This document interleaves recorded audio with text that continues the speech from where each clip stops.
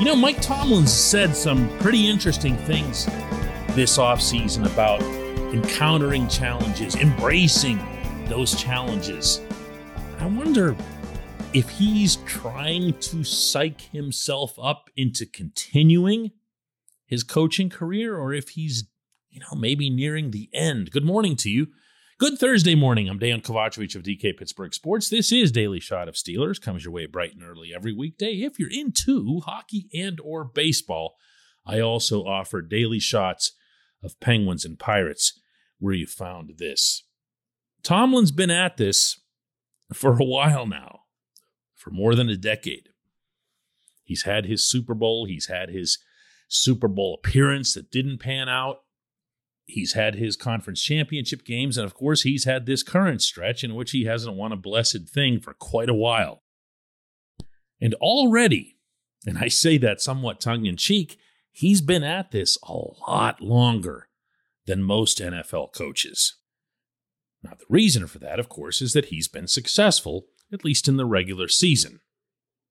Everyone knows he's never had a losing record. He's come really, really close a lot of times, including this past season, but he's never had one, and that will keep you employed, especially in a place like Pittsburgh where they value stability.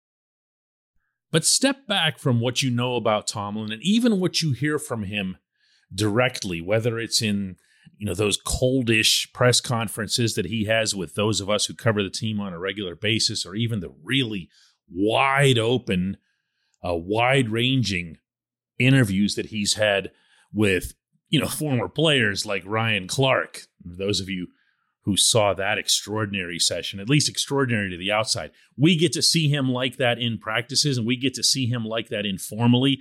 But the moment he steps behind a podium or behind some microphones and cameras in a formal setting around a team, he clams up.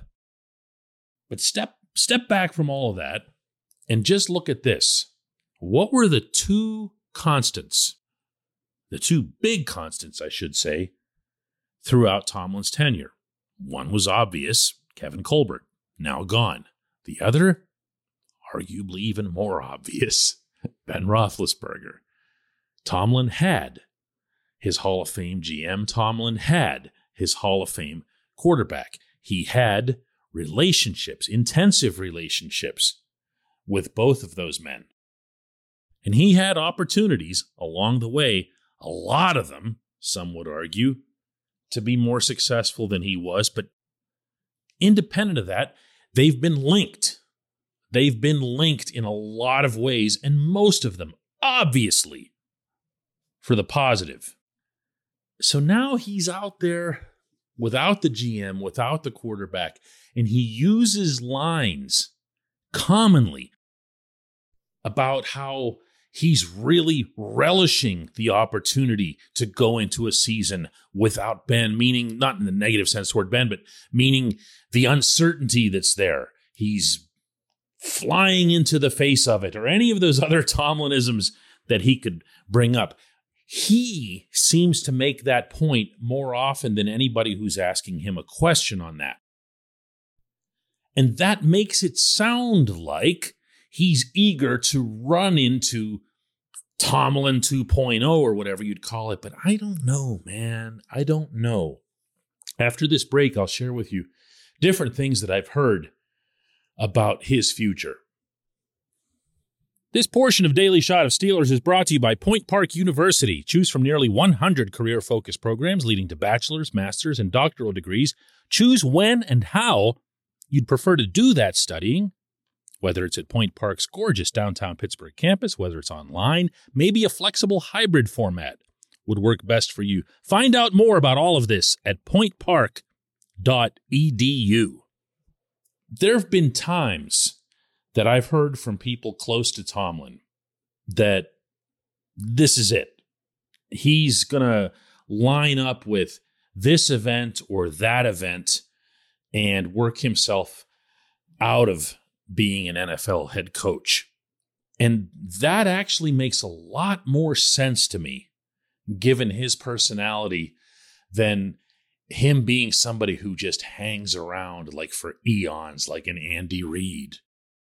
I don't see Tomlin, and I honestly don't think anybody should, as some singular or simple-minded individual, that he could only ever be a football coach.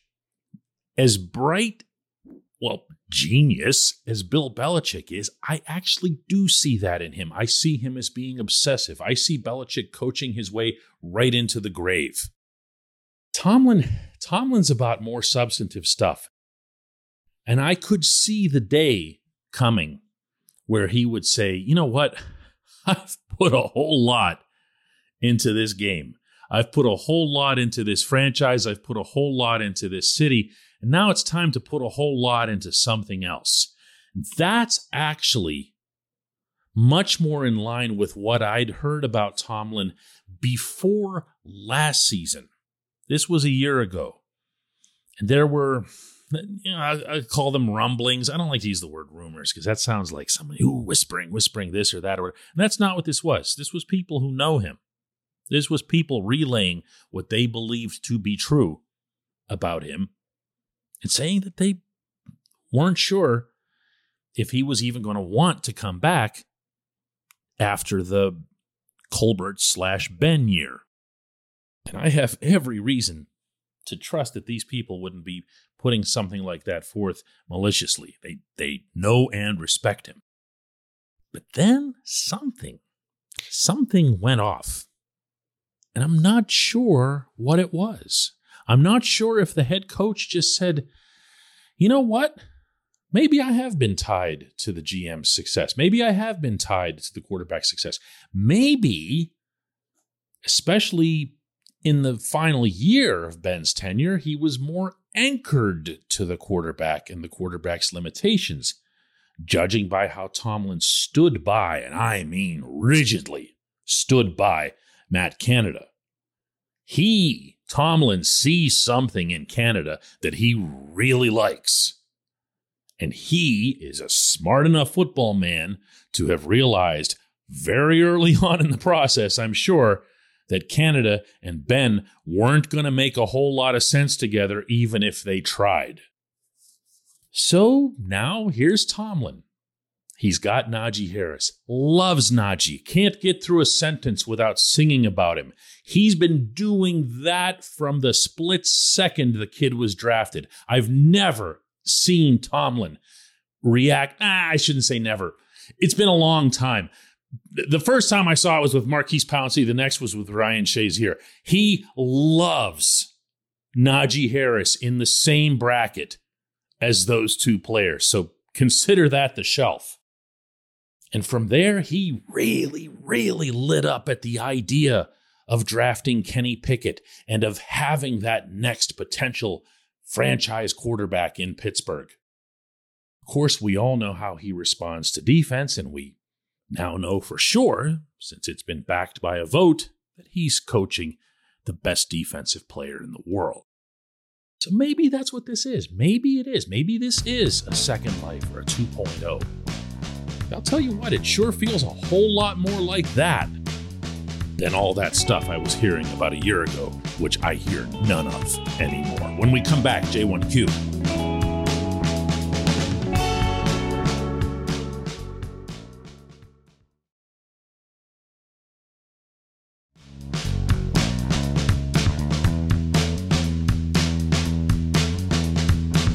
This portion of Daily Shot of Steelers is brought to you by our friends at Mike's Beer Bar.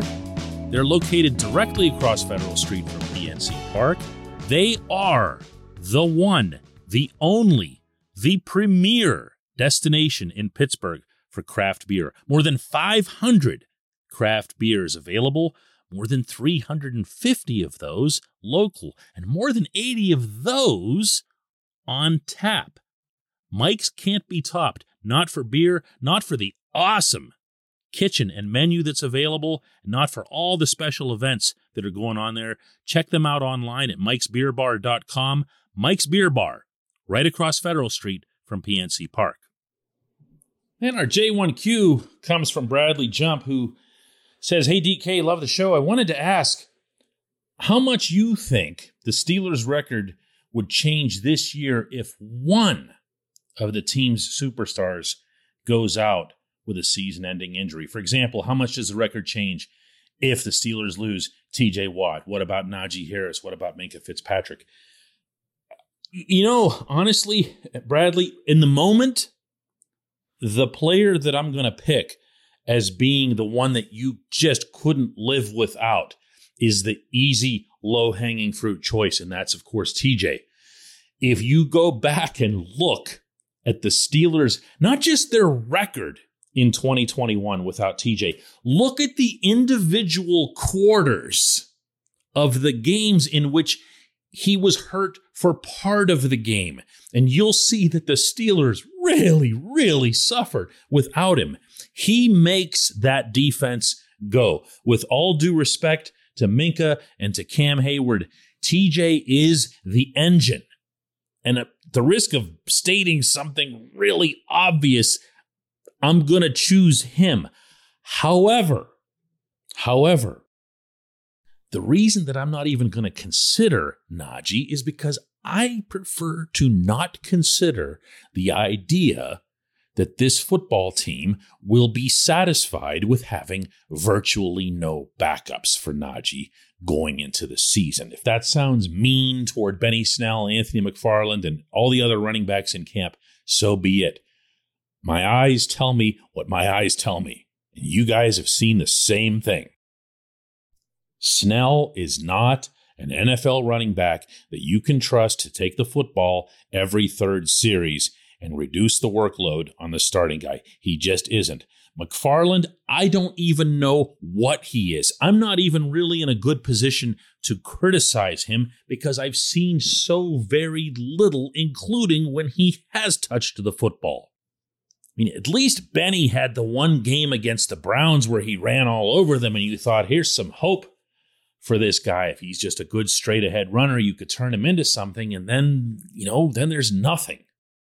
My belief, maybe I'm naive here, but my belief is that Tomlin and Omar Khan are going to go to the outside and bring in a strong, not a 1A running back, but at least a B, a good solid B+.